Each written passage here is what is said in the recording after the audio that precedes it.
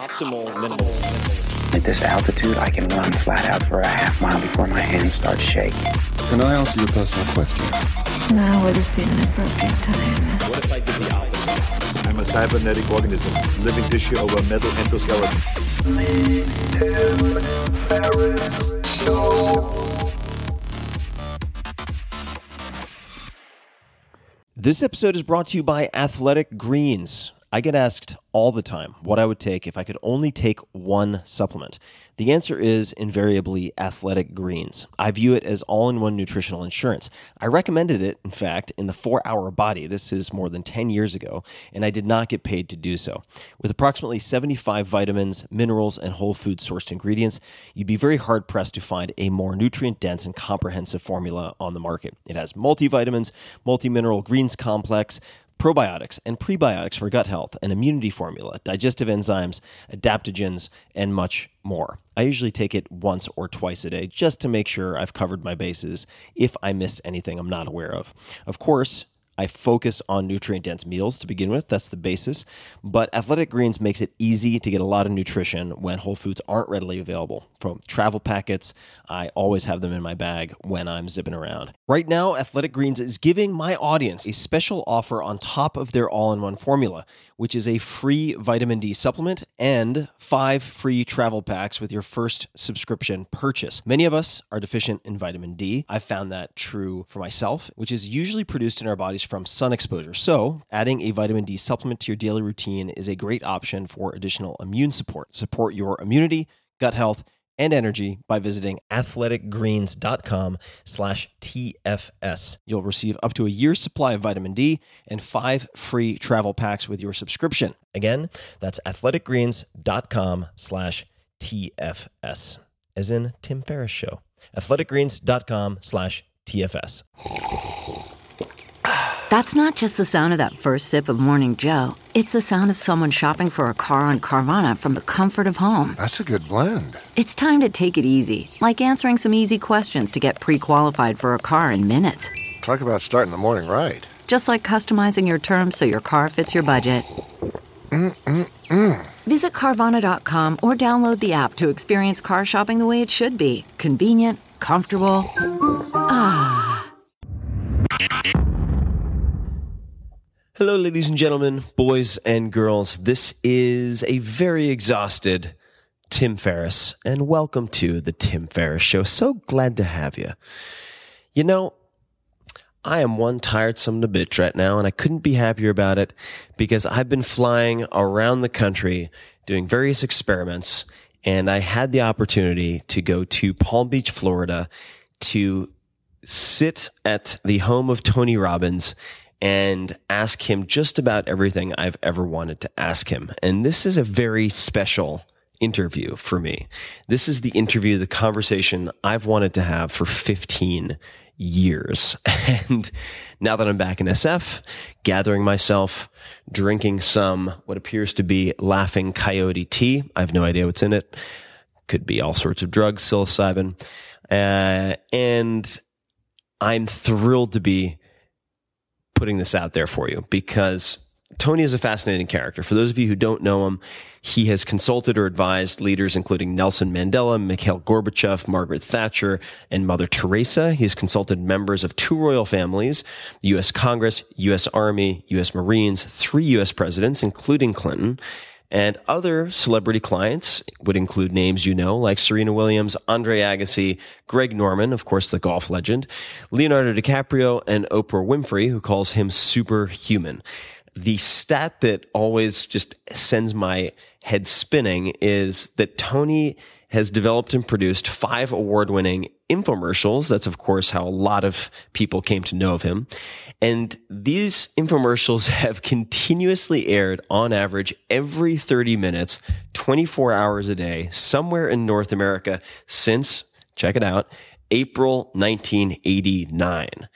It's just Tony TV out there, 24/7. Insanity. This particular conversation is broken into basically 3 parts. The first third of our very long conversation involves me asking him the questions I've always been dying to ask him ever since I first was exposed to his material. And I explain a lot of the background, which is kind of hilarious when we get started. The second third and the third would, and of course, along the way, we talk about his daily routines, the types of questions that he asks world-class performers, and so on. The latter portions of this focus on what Tony has been researching and really teasing apart and analyzing for the last several decades, but especially the last 4 years. And that is, how do you master the game of money? Why is there so much financial illiteracy? And how do you stack the deck so that you can win? Because there's a lot of hijinks and there's a lot of nonsense out there. How do you actually invest? What do you do with your money? And it's a huge topic, but he has interviewed and in fact coached some of the most unbelievable minds in the world of finance and investing. I couldn't believe the list, including people like Paul Tudor Jones, Ray Dalio, who's of course a whiz in the world of hedge funds. And the list is unbelievable. Carl Icahn, David Swenson, who turned $1 billion into, I think, $23 billion for Yale. Some curious characters like Mark Dr. Doom Faber, Sir John Templeton, Kyle Bass, who became very, very famous for, in effect, predicting and shorting the subprime crisis, or at least he made his fortune, one of his fortunes, in seeing that through the looking glass. These are the Navy SEALs, the top of the top, and he has been able to ask them just about everything that you would want to ask them. And a lot of what Tony's going to say is controversial or counterintuitive. No doubt you'll disagree with some of what he says, but I guarantee you, even if you don't care about investing or you think you don't care about investing, and by the way, if you've decided not to think about investing, that is a decision in investing. I guarantee that if you listen to this entire conversation, which I plan to listen to over and over again, it has a lot of information, that you will take away at least one or two things from Tony that lead you to say, holy shit, I've never looked at that aspect of my life that way. And it'll turn things upside down, and you will walk away with a completely different lens through which you can look at how you're living, how you're handling your business. And I think you will find tremendous value from this single interview. So I will leave it at that. I don't want to oversell it. I will say that for me, Tony can be an intimidating guy just in sheer size. He's a big dude, and he can actually palm my entire face. And we have a photograph of that I'll share, but I get into that in the interview.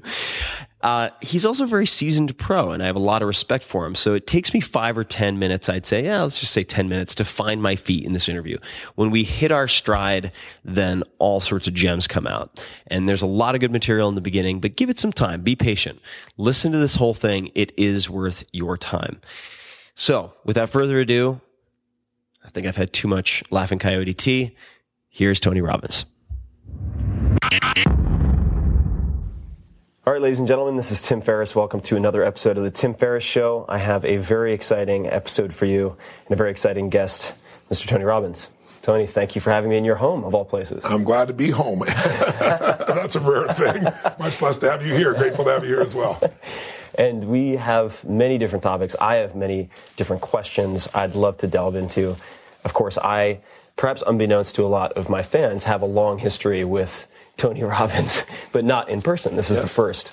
And for those of you who don't know some of the background, when I first graduated from school and moved to Silicon Valley to chase the billions that seemed just that were being handed out in 99, They were in 1999, they were in a way. And I was driving a hand-me-down, beat-up green minivan from my mom. The seats got stolen from inside, or at least the back. So all my coworkers started harassing me and calling it the molester-mobile.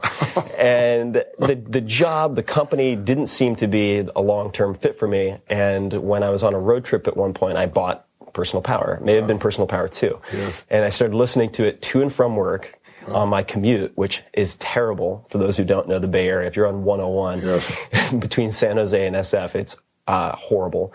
And ultimately, that was one of the catalysts for me starting my first company. So, wow. I'm really touched. Knowing all that you've done, that really touches me completely, because you've been an inspiring character to me. Not the 4-hour work week, because I'm looking for the 4-hour sleep week at this stage. I'd like to be able to pull that one off. But really, I think the way you attack subjects, and that's what you do. You don't look at them. You go after mastery of them, and the way you experiment, and the way you constantly dig underneath to find the organizing principles. I feel a kinship with you. We're in different stages of life and things like that, but I have enormous respect for you. And I don't feel that way about everybody. I like everybody, but I don't respect everybody. You deserve the respect because you go deep. Most people are really, they're surface level in what they do. So I'm excited to chat with you and see what can come out of this conversation. Thank you, for sure. And I have, of course, a bunch of self-interested questions that I think will also be interesting to other folks, hopefully. But what's always impressed me about your entire career and the results that you've achieved is how far you've been able to take it in terms of working with, say, the top 1% of performers in the world. And I read in your new book, which everyone should take a look at. We'll be delving into it a lot more as we progress in the interview. But there was a quote from Mr.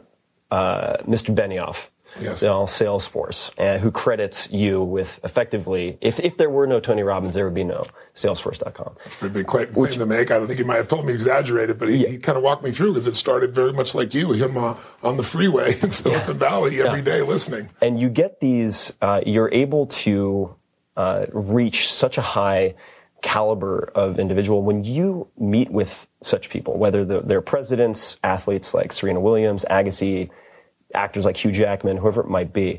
Benioff's quote was, Tony said to me that the quality of my life was the quality of my questions. So what I would be curious to know is, when you meet with these top performers, where do you start? What are the questions that you ask them? Well, I ask questions before I meet them. Mm-hmm. The question I want to ask before I meet them is, who are they? What are they made of? What are they after? What's preventing them from getting it? Where are their wounds? What is their deepest pride? Not in a negative way, like what are they proud of? Mm-hmm. Try to find as much as I can in advance so that I can be really effective and efficient when I meet them. Mm-hmm. When you meet somebody, yourself, myself, the most valuable thing we have is our time. So I try to be beyond respectful of that, but also I load my brain with all the distinctions I can so that when I enter into an interaction with someone and we're engaged, I have a disproportionate amount of information, ideas, insights, wisdom available to me, and then I can react to what's really happening in this moment. So I have what I think in advance, and then I have what the moment shows me.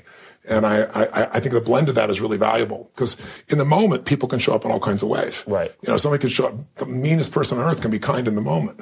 Yeah. The kindest person can be very mean in the moment. Right. So I like to grab both those. And then what I want to do when I meet them is I want to try and understand what is it that they really need, not only what they want. Right. Because what you want, I'm sure you've experienced this. I have in my life gotten what you want, and then you're like, is that what there is? It's like, what the hell? Right. Because what really makes us fulfilled as human beings is what we need. And there's only so many needs. So I dig under what the needs are. I look at what's their model of the world, how do they approach meeting those needs. And every model has limitations and challenges, mine, yours, anybody's.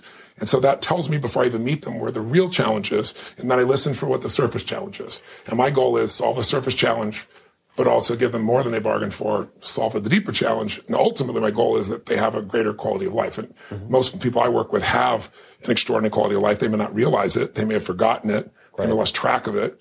Unless I'm dealing with somebody, which I also deal with, who's, coming back from Afghanistan with PTSD, and they got light sensitivity and they can't sleep at night. They wake up in cold sweats and they're shaking while they're talking to me. That's a different game. Boom. That's something that's got to be dealt with in a different way.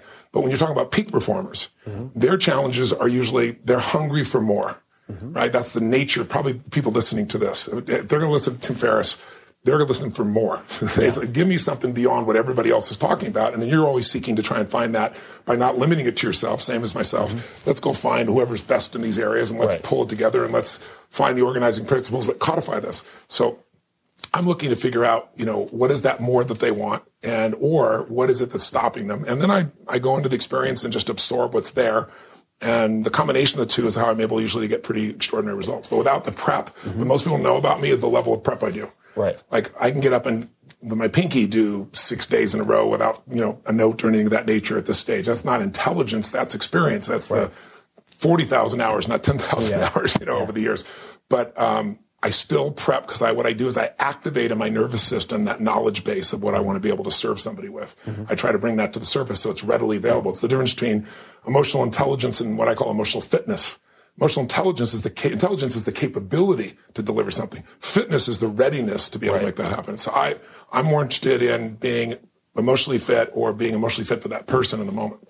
And when you interact with people, for instance, Paul Tudor Jones, legendary investor and trader, or Agassi, or anyone who's at the peak of their game and suddenly enters a slump, what are the commonalities, if any, that you've spotted in the best of the best who then cease for a period of time being the best of the best? What triggers that type of downslope? Well, everybody's got different triggers. There are some common patterns. And one pattern is doing so well that you go beyond your vision.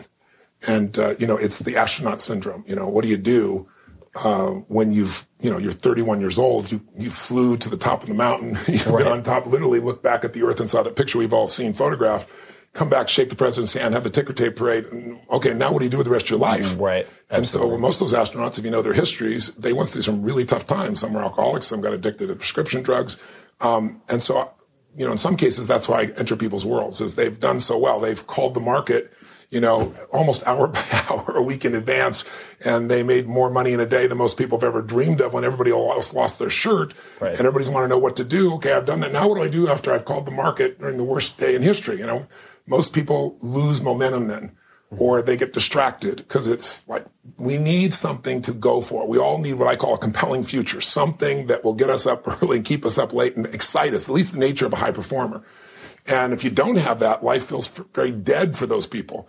And so, the President of the United States, I remember Bill Clinton saying to me, I was with him in Aspen, and I was there at a fundraiser, and he asked me to come visit him, and he threw me in the car and said, come down the hill with me. It was one of those serene moments, and the lights are flashing. We come down Red Mountain in Aspen, if you know the area.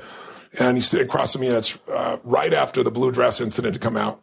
And he says, Tony, it's just like, I'm still so young. He said, what am I going to do when I leave? I'm not, what am I going to do in my 50s? This is the wildest thing. I said, if I were you, I'd get the hell out quick, because he's talking about, I'd run a third time if I could. And I was teasing him about it. But he found a compelling future. And Bill Clinton today has something even greater in his life that he's going for. So the slump shows when people outrun their vision, or the slump can show when they meet their vision, but it's not fulfilling, or the slump shows when people just end up developing some patterns they're unaware of that cost them. And it can be such a small thing with an athlete that can occur. And sometimes it shows, like a Tiger Woods, when something happens in their emotional life. And while they try to say, I'm an athlete here and I'm a human being over there, they don't separate. And so what I got to do in those situations, regardless of what triggered it, is I've got to come in and get them to re-anchor in their nervous system what made them so effective. And you understand myelin, the idea that the more you do something, the more you wire yourself. It's like the myelin, the white portion of the brain.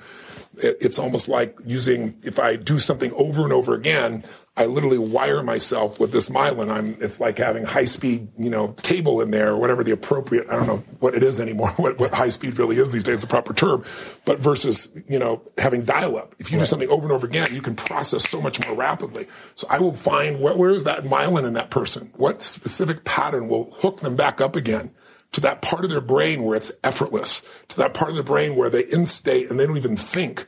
Andre Agassi was decades and decades ago. He'd been number one in the world.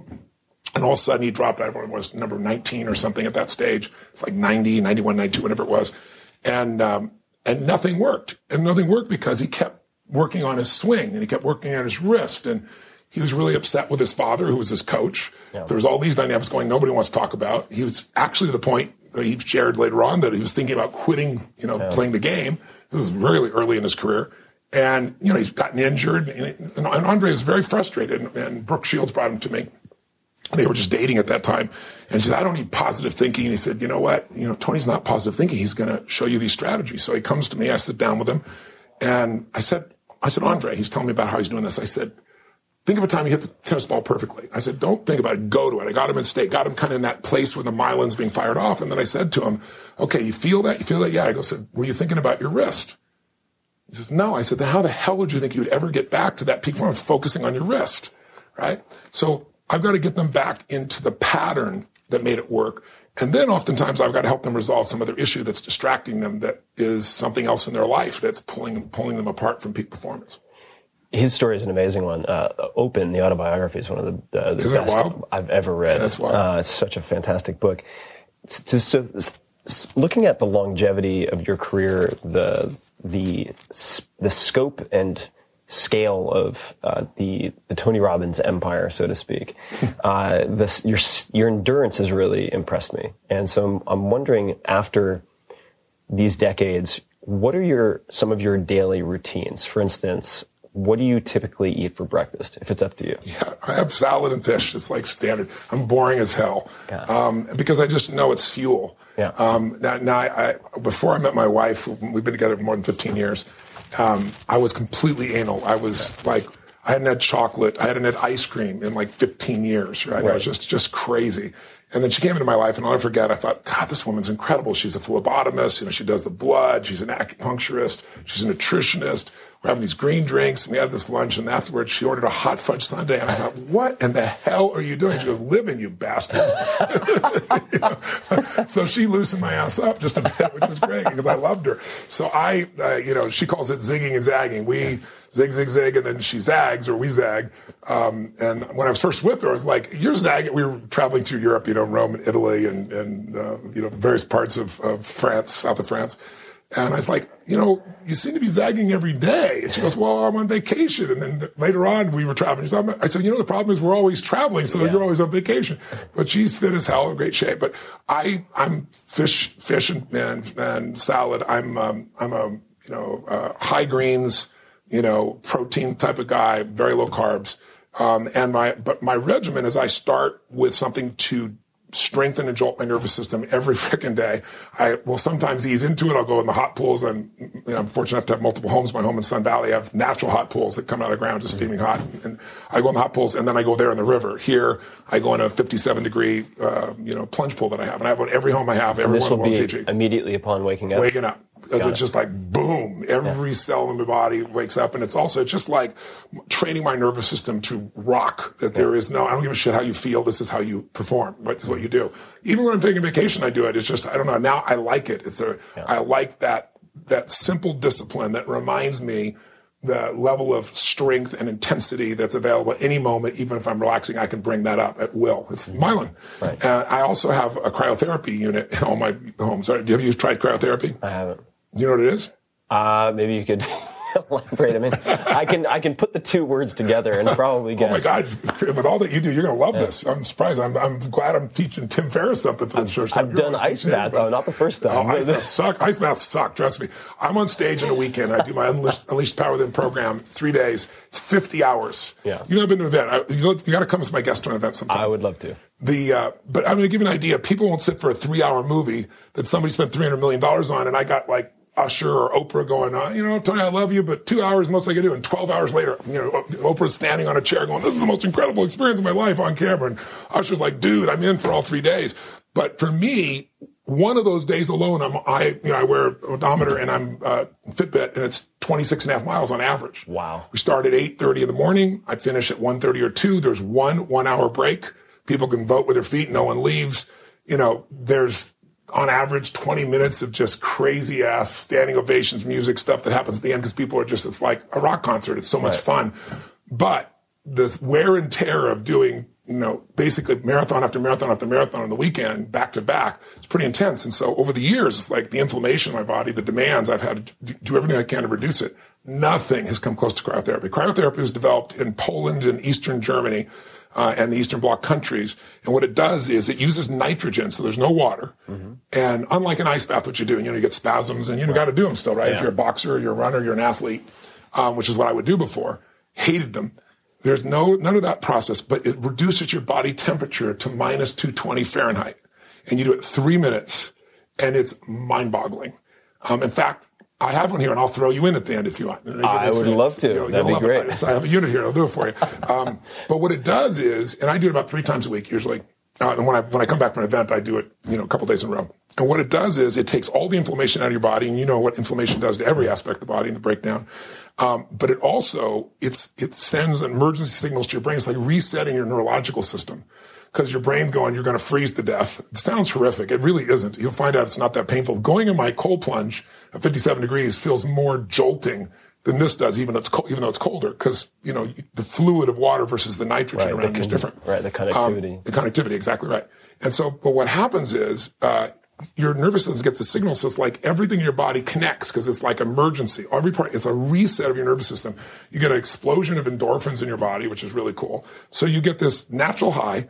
You feel this physiological transformation, and you get the reduction of inflammation. What it was used for originally is for people with arthritis. And I found my first one because my mother-in-law was calling up and she was just crying in pain and no medication was enough for her. And I hate somebody medicated anyway. And so I started doing all this research, and it just started to come to the U.S. And now the LA Lakers, most football teams, it's spreading like wildfire amongst the sports teams.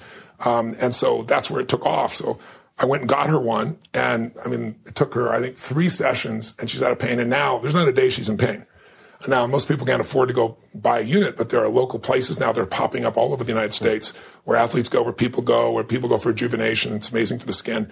But it's one of the great things. I got it for her, so I got it for me, and then now I'm addicted. So I've got one in 3 minutes. What type of unit? Do you know the actual model or the brand that you use? Yeah, there's 2 of them, the best out there. It's, was it Java? Junka, Junka, I think it is. I'll get it for you when we go downstairs. And I'll put it in the show notes for those of you who if anybody wants to do it. But also, like, if you're in LA, there's a place there on, I'll give it to you and put it in your notes. A couple of the locations there. There's some great guys. I'm getting another unit. This is brand new home. So, and I'm building an additional guest house and additional size gym and so forth. I'm getting a unit though that's better. This one just goes up to your neck. But I'm getting one that encloses you a full room. And the reason is about 70% of your nerve receptors are from the neck up. So when you step into one of those, it's even more powerful. But other than that, I don't do much unique or different with my life. I don't believe that entirely. I'll keep digging. But so you have either the sort of contrast therapy that you mentioned, the hot, cold, the cryotherapy. Yes. You have salad and fish. Yes. How far after? So what is if you were to kind of spec out the first hour of your day? Well, the first every day, I do the water, I take in the environment, and then the first thing I do before I do anything else in my day is I do what I call priming. And priming to me is different than meditating. I've never been really a meditator per se. I know the value of it. But the idea for me of sitting still and having no thoughts just didn't really work out for me. It was just a pain in the ass. And I just thought it's not natural, right? It's like that's where it works. But when I'm in nature, I feel that form of meditation. When I stand on stage and someone stands up and my brain, it's done. I don't even know what it is, but person's suicidal. I've never lost a suicide, for example, in, 37 years. Knock on wood, doesn't mean I won't someday, but I never have out of thousands, and we followed up with them. So it's like there's something that comes through me, and it's quite meditative. It's like I experience it as a witness, afterwards. It's one of the most beautiful gifts in my life. So I know that meditation.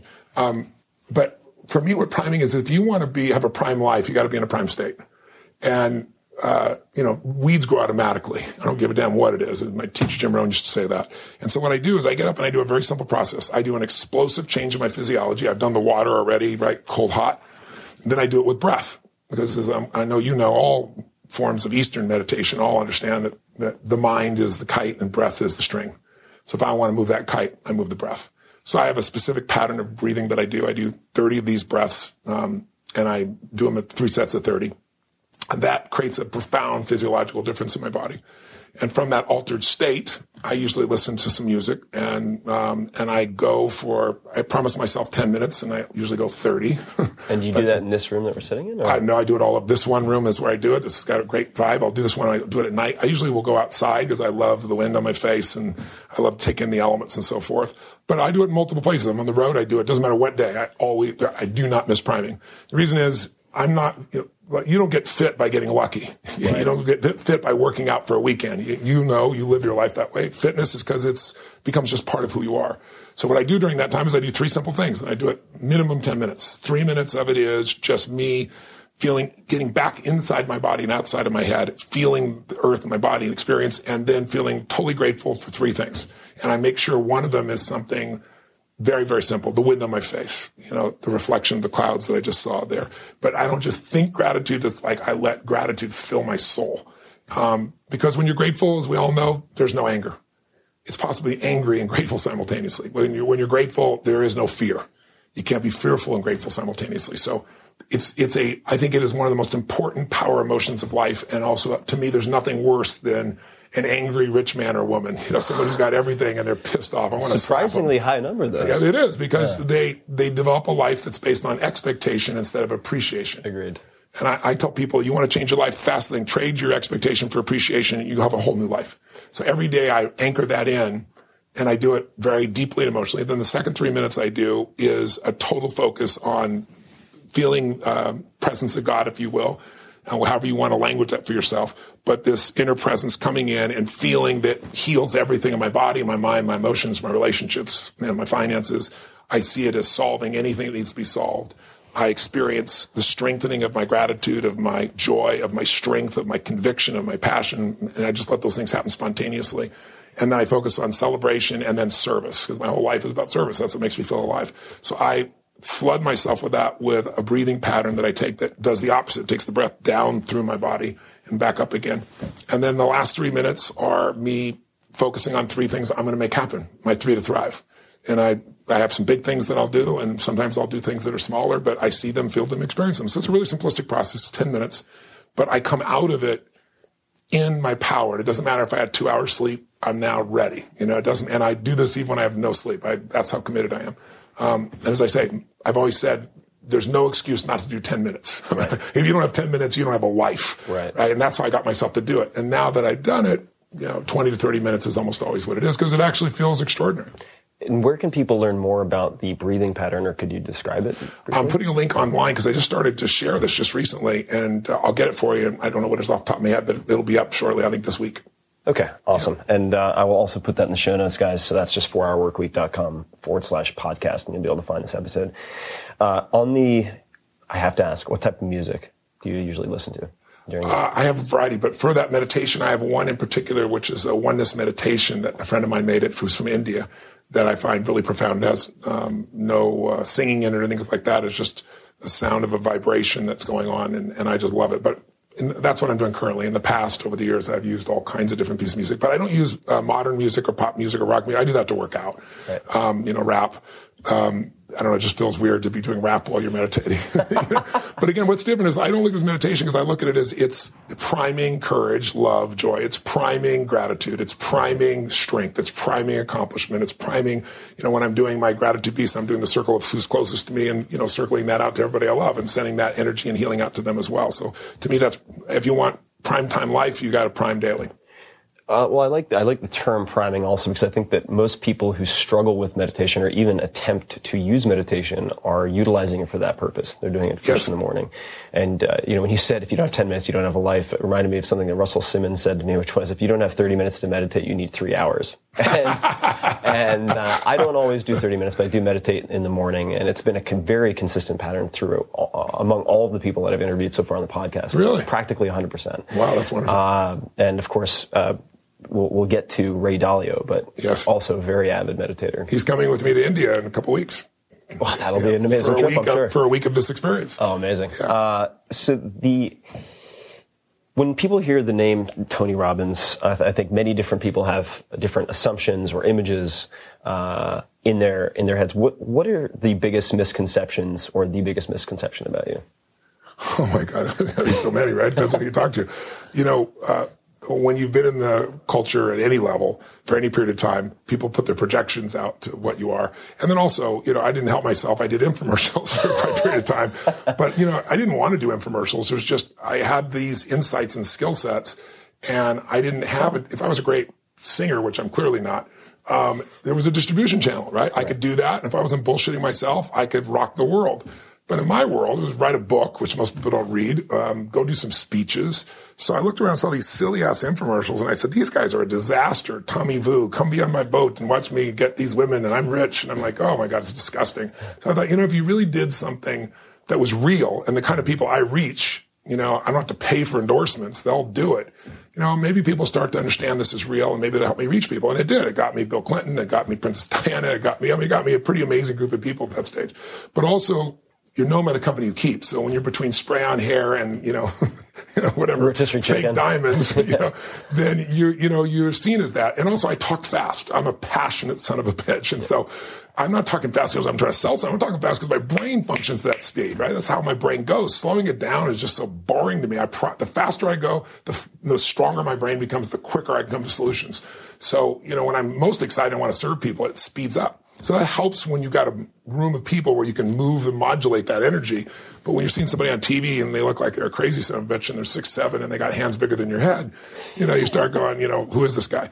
But the people that have actually, like yourself or Mark Benioff or, President Clinton or whoever, who've, actually entered into my work, once they enter my work, they go, oh my God, this is very different. So I think most people think I'm an infomercial guy or a salesman or a motivator. I mean, I hate the word motivator. It is the bane of my existence. Because I've never been that. I don't believe you should just go pump yourself up. I believe in intelligence. I believe see things as they are. If you can't see it as you are, you can't lead, right? But don't see it worse than it is. So you got an excuse not to try. And that's what most people do. They make it much worse than it is because they're afraid of failing. So they come up with a reason why, a story why it's not there. And I don't tolerate that shit. I'm not the guy that says, there's no weeds, there's no weeds. I'm the guy who goes, let me show you what the goddamn weeds are, and let's pull these son of a bitches out right now and stop bullshitting. Let's do it. You and I'll do it with you. That's my approach. I think most people think it's a pump-up approach because, the media sees 10,000 people in a room and they're jumping up and down and, what is this piece? So that's because I believe that learning, I believe what I do for people at its essence when I do events is E-cube them. E-cube is I entertain them first because people in our society want to be educated, but they much rather be entertained. Mm-hmm. So if I can rock you and get you to have an experience where you feel fully alive, then, and it doesn't matter who you are, you're from any stage of life, any socioeconomic background, then I'm gonna be able to have your education go deeper. And then, so that's the second part. I give you the best education, the best tools. And the third one is I empower you. While you're in this state, I get you to do things that you won't forget. Do things that will be in your body. Do things that create momentum. So I think the misconception, at least my perception, is they don't realize I'm really a strategist. I mean, I consider you a strategist. I know you're inspirational and everything else, but being inspiring is nice. It's like motivation is nothing wrong with it. It's like a warm bath. You should take one or you stink, but that's not enough. And that's never been what I've been about. But, most people in our society are interesting. It's like if you're looking to improve yourself, people in our world think that's natural. The average person's like, what's wrong with you? I remember I took a company public when I was, 39 years old.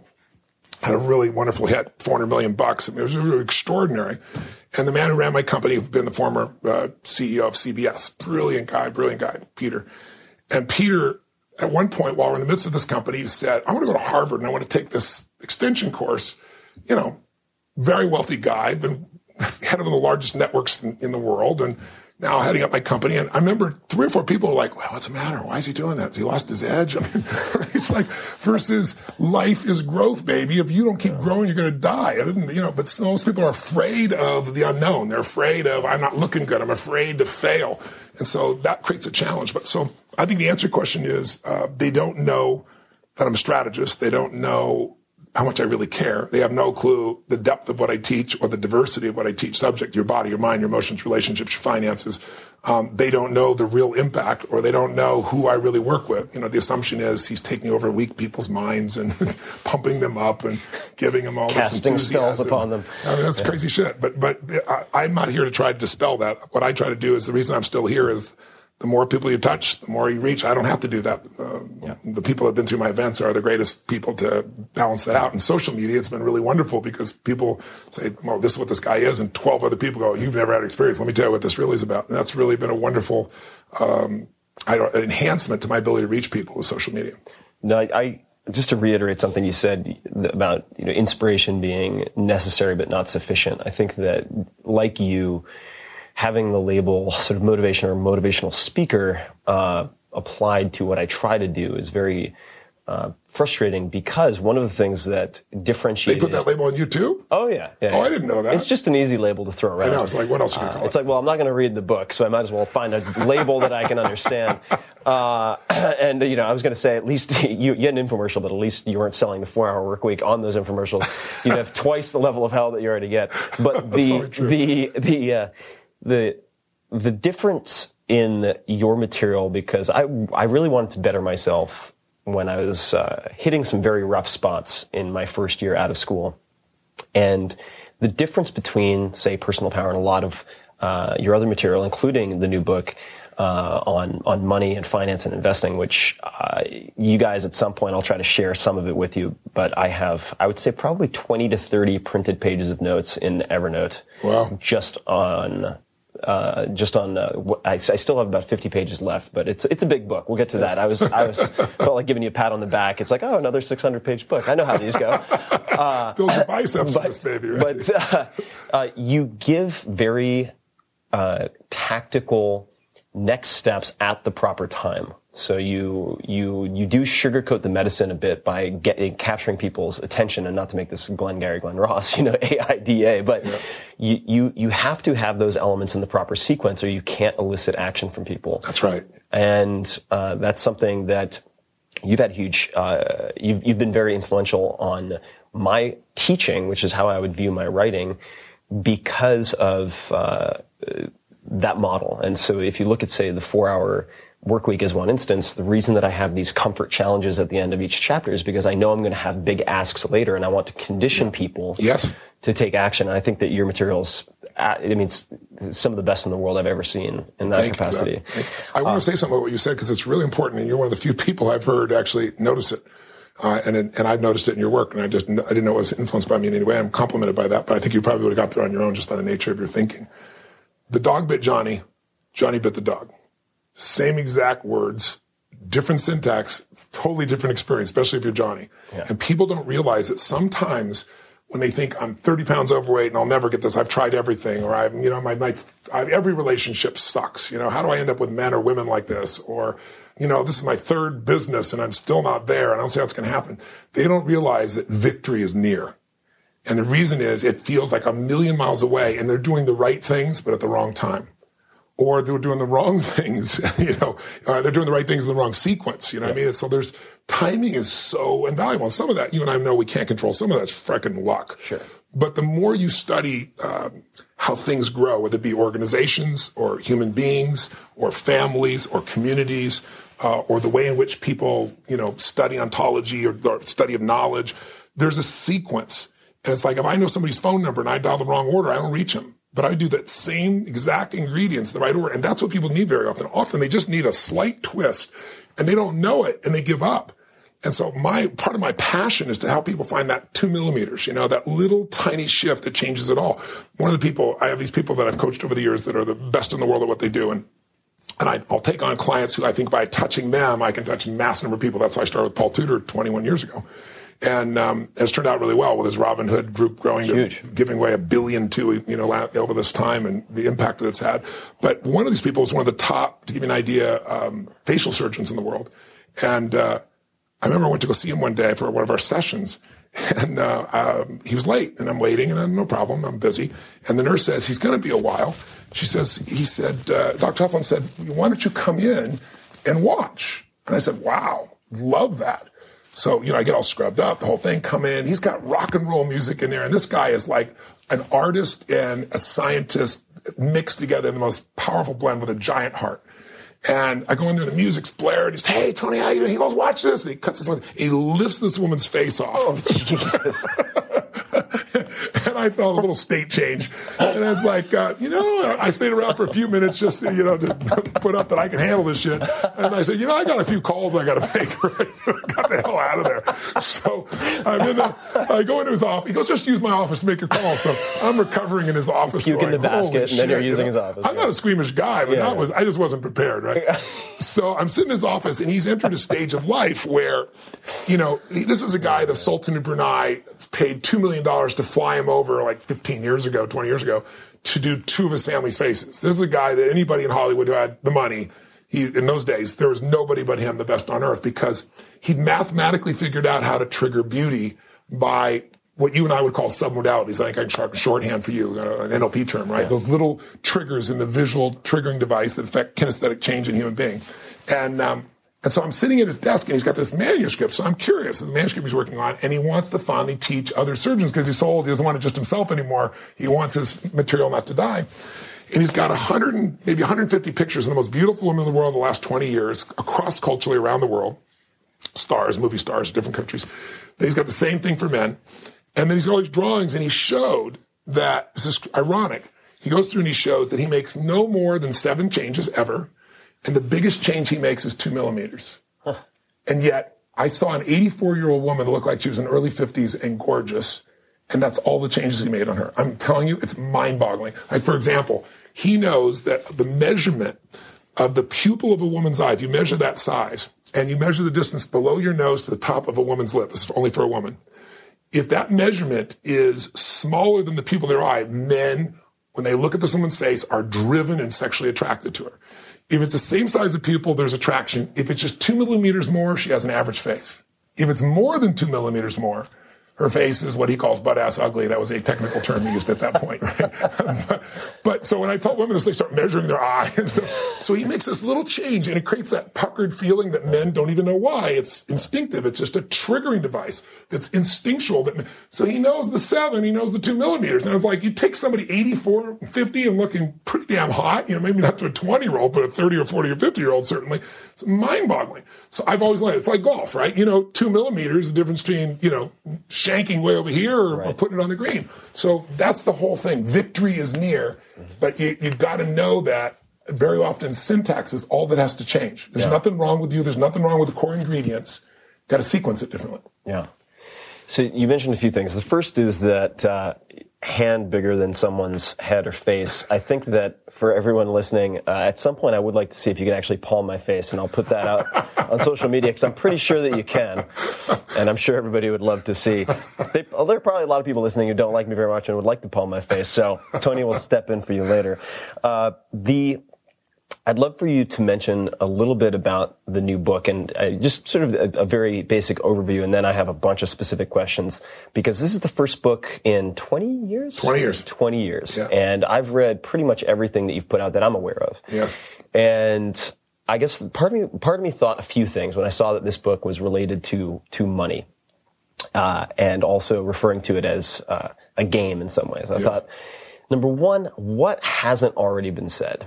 There's so many books. That's what the publishers. There's so many books on money. And I think that perhaps undeservedly so, I feel like I understand a lot as it relates to investing in money. And I've read David Swensen. I've read about his allocations. I've read the annual letters of Warren Buffett. I read the letters to shareholders from people like Howard Marks or other hedge fund managers. I know some of those guys. So I saw a couple of names pop up that I recognized.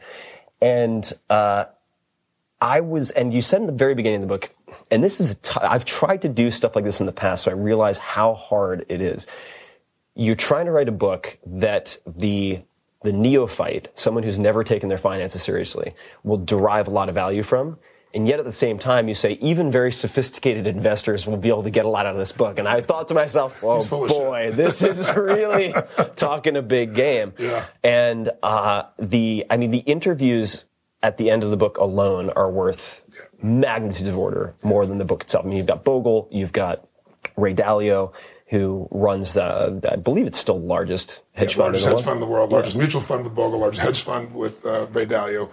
Carl Icahn, who's, Time Magazine put him on the cover as master of the universe.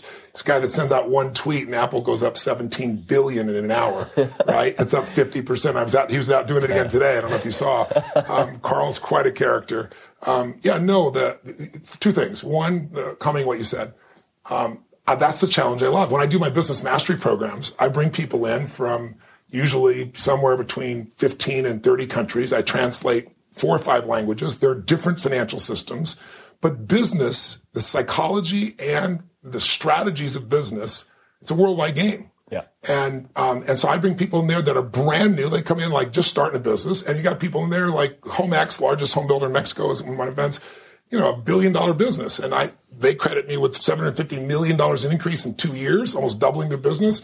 And I take this chiropractor or this dentist, an army of 3, and show them how to double their business in 6 months. So I love that challenge of how do you hit both? And it's not easy to do. It's very hard. And thus far, I think we pulled it off. We pulled it off primarily because of it's not me doing the teaching. It's me going to the best on earth and getting them. Simon Schuster told me the same thing.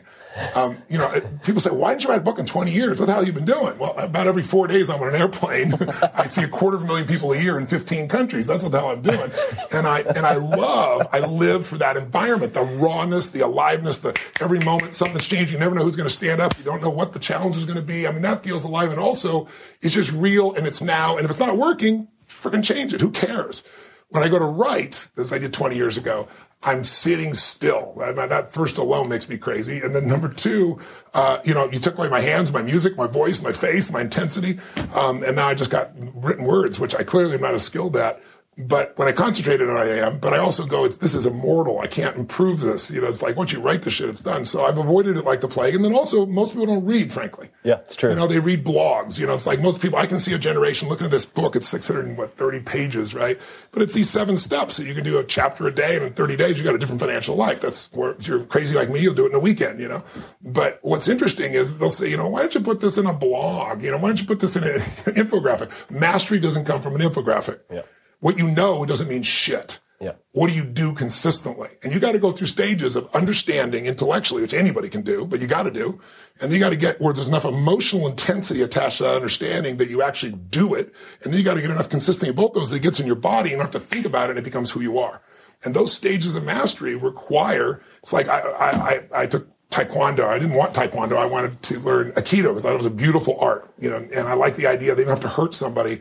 10 people attack you at once and it's like wonderful, So I learned some Aikido, but I had the privilege of being exposed to Grandmaster Jun Rhee, who brought Taekwondo to this country. And he trained Muhammad Ali and he trained Bruce Lee and his acupuncture and so forth. Amazing history. And a beautiful man, like the most happy human being you ever meet. And he loved me and what I did and was touched by it. And he said, would you like to do this? And I was 23, 24. So I said, yes, but I must get my black belt the fastest time in human history. And you must come travel with me. We will do this every day. Kind of like your insane ass. Right. Yeah, I read your book in 2 days. So it's like it's completely insane. So he came in, I'd finish being off stage at midnight or 1 a.m. And then I'd have to go train from 1 to 4. And then I'd sleep from 4 to 7:30, 3.5 hours, 4 hours, sometimes 8 if I could squeeze it, get up and do my next day. I did that for, 9 months. I did get a black belt legitimately in the shortest time in history, but I hated it and never want to do it again. But I'll never forget, I was doing these moves, and it's like, gee, it's 4 a.m. I'm doing the same freaking move, and I've done it over and over and over again. And I said, Master Rhee, I said, can we go to the next move? And he said, Grasshopper, this is the next move. And he started to laugh. He goes, the fact that you think this and this is the same move is why we're still doing it. And it's but you know what? It was really true. So I'm into mastery. And so what I really wanted to make sure happened with people is that we got them to that place. And when I went to Simon & Schuster, it was a crazy thing. So I'm doing these events. I'm loving this. Simon & Schuster's been begging me for a book for decades, a huge contract. And he made it bigger and bigger. And I said, I don't need the money. I'm not doing it for the money. So they finally came back, and what triggered me is I saw this documentary called Inside Job. Yeah. Did you see it? Great. Yeah, Matt Damon did the audio on it, and it won all kinds of awards. But what's happened, if you didn't see it, I really recommend you see it, but I do want to prepare you. At the end, you're either extremely pissed off or you're really depressed, depending upon your personality. And I was pissed off because they show how a small number of people basically put the entire economic world at risk. And when they put us near imploding, the punishment for that was to reward them by putting them in charge of the recovery, printing more money, and then taxing everybody else on earth and giving their money back. It's the greatest thievery that's happened in human history. And so I thought, this is making me angry because there's no solution. And I thought, there's got to be a solution. I thought, you know what? I got access. The one thing I got access, because I've called, Coach Paul for 21 years, and he's never lost money in 21 years, and mind-boggling. His company's never lost in 28 years. I was brought in when he's having a tough time to help take things to the next level. And I thought, I know these people. I know this process. What if I took what the ultra-wealthy and brought it in? So I think I got this great strategy. Go to Simon & Schuster, who's wanted a book forever, and the first thing he says is, no. I said, well, you can't tell me no. He goes, Tony, no. Jonathan is a brilliant man, Jonathan Carper. He says, Tony, you don't want to do this. He goes, people are dying for a book on peak performance for you, dying for a book on anything, but not finance. This category is a dead carcass, is what he said. It's been picked clean. Same things you're saying, right? Ironically. So did the head of the financial division. He goes, there's nothing new to say. I said, that's because everybody's attacked the same way. I'm going to go to the people that know, not the platitudes of the same BS. He actually offered me a larger advance to not do a financial book. And I said, look, I'm not doing it for that. I'm in for this book. And so now he's really thrilled, which is really wonderful. In fact, the head of that division came back and said, I really thought the category's dead. I had the division. He goes, this is alive. So I'm real proud of it. But I think what's great about the book is there's not a word in there that's coming from me on the financial side. I don't tell you my opinion. Who gives a shit what my opinion is? I want to know Ray Dalio's opinion is. I want to know Jack Bogle's opinion. I want to know what Carl Icahn's opinion. I want to know what Mary Callahan Erdos, who's head of JP Morgan and manages $2.3 trillion with a T. I want to know her opinion. When it comes to the emotional and psychological side, yeah, that's been my baby for 36 years. Those opinions are clearly mine. I'll stand on them. So I'm real proud of what it is, and I think anybody who reads it will be touched. And I wrote it to empower readers of all types, but I also wrote it because I was thinking about a vehicle for righting another wrong, in my opinion. I think the system is clearly, guys, if you read Flyboys or you talk to Michael Lewis or anybody like him, they'll describe to you how high-frequency trading today is so extreme. We've all heard about it, but it's just so extreme. It takes 500 milliseconds for you to click on your E-Trade and say, I want to buy the stock of Apple. And you got guys that have spent $250 million to straighten the lines between Chicago and New York so they could save 1.4 milliseconds. And they're going to trade hundreds, maybe thousands of times. They know you're going after Apple. They know what to do. They make money, little micro profits. One of the HFT groups was going to go public last year, so they had to do their filings. Do you know how many losing days they had in 4 years? I do not. One. One losing day in 4 years. It's front running. Yeah. So the system's rigged, but even though it's rigged, you can still win. That's why I wrote this book. I want you can still win, and here's how to win, and here's the people showing you how to win. So I wanted to right that wrong. I wanted people to have an advocate, but I'm pretty passionate about taking care of people that society's forgotten. And I decided initially I wanted to raise my game. They cut $8.7 billion from food stamps last summer. Most people don't even notice it. It's the equivalent of every family who's being supported going without food for 1 week out of the month for 12 straight months. And I've been supporting, my family was fed when I was 11 years old. I had no food. This man came by and delivered a turkey and food, and he was just the delivery guy. It changed my life. It made me believe strangers care, so I cared about strangers. So I've been paying it forward, and I've fed 42 million people in 37 years. This year, I'm going to feed 50 million people. And myself personally, I started with, I'm going to advance the book. I'm not going to wait and sell books and see how it goes. I'm just going to advance it all. Then I was like, well, I don't want to do 10 million. I want to do 20 million, then 30. So now I'm doing 50 million, and I'm getting matching funds. I have Feeding America delivering the food, and I'm getting matching funds targeting 100 million people this year alone. And then I'm putting a system in place to sustain that. So doing this book has been opening up doors to thinking larger, because when you're sitting with Carl Icahn and he goes, yeah, I just closed the deal today. I made $2 billion, $2 billion the day I was there. After only 18 months of investment, where he put in, I forgot the number he started with, a small number in Netflix. Netflix, yeah. Right, he made it that day. And he's now putting all this money in Apple, and he does a little tweet, and 17 billion of value goes up right away.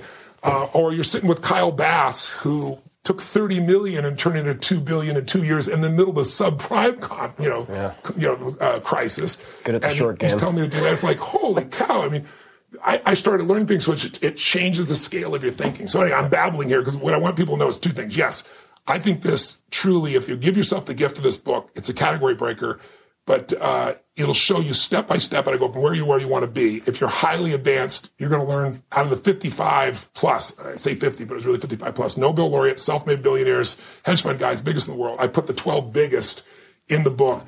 And, I went to these guys with the promise of a 45-minute interview, and my average one was 3 hours, so I know how you function because I do the same thing. But what was really cool was, you get with Carl, and I get down with Carl, and the first thing he does is he throws the video crew out. It's like, Carl, what's the deal? I've never met him before. He's like, no, I saw the video crew, but I just changed my mind. Okay, how do we do the interview? Well, we'll do the audio. No, I don't want the audio. No audio. How am I going to do this interview? He goes, just take your pencil and your pen. Get over here. And he said, I'll give you 10 minutes. Right?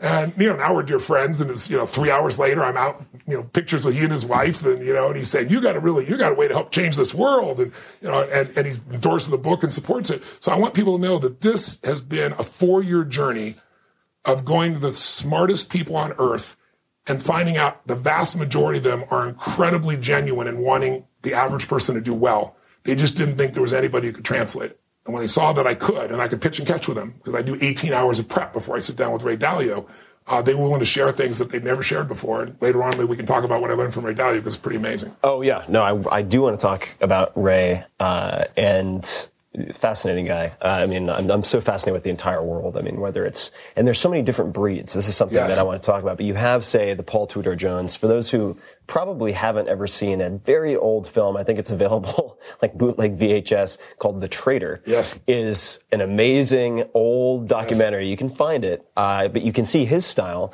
versus, say, the high frequency guys or a Renaissance. Yes. All PhDs, right? Outside of Wall Street. That's right. And then you have the Ray Dalio types. And but they all have things in common if you look. They all have different strategies. I mean, some are let's shake the tree of the corporate guys and make sure we get more value out of it, right? Or Carl, and some guys are like Templeton. I got to interview him multiple times before he died. It's like wait for the bloodletting. No, blood in the streets. That's when you invest. Blood in the streets, but it's like when maximum pessimism hits, that's when you make all your money. That's what he did.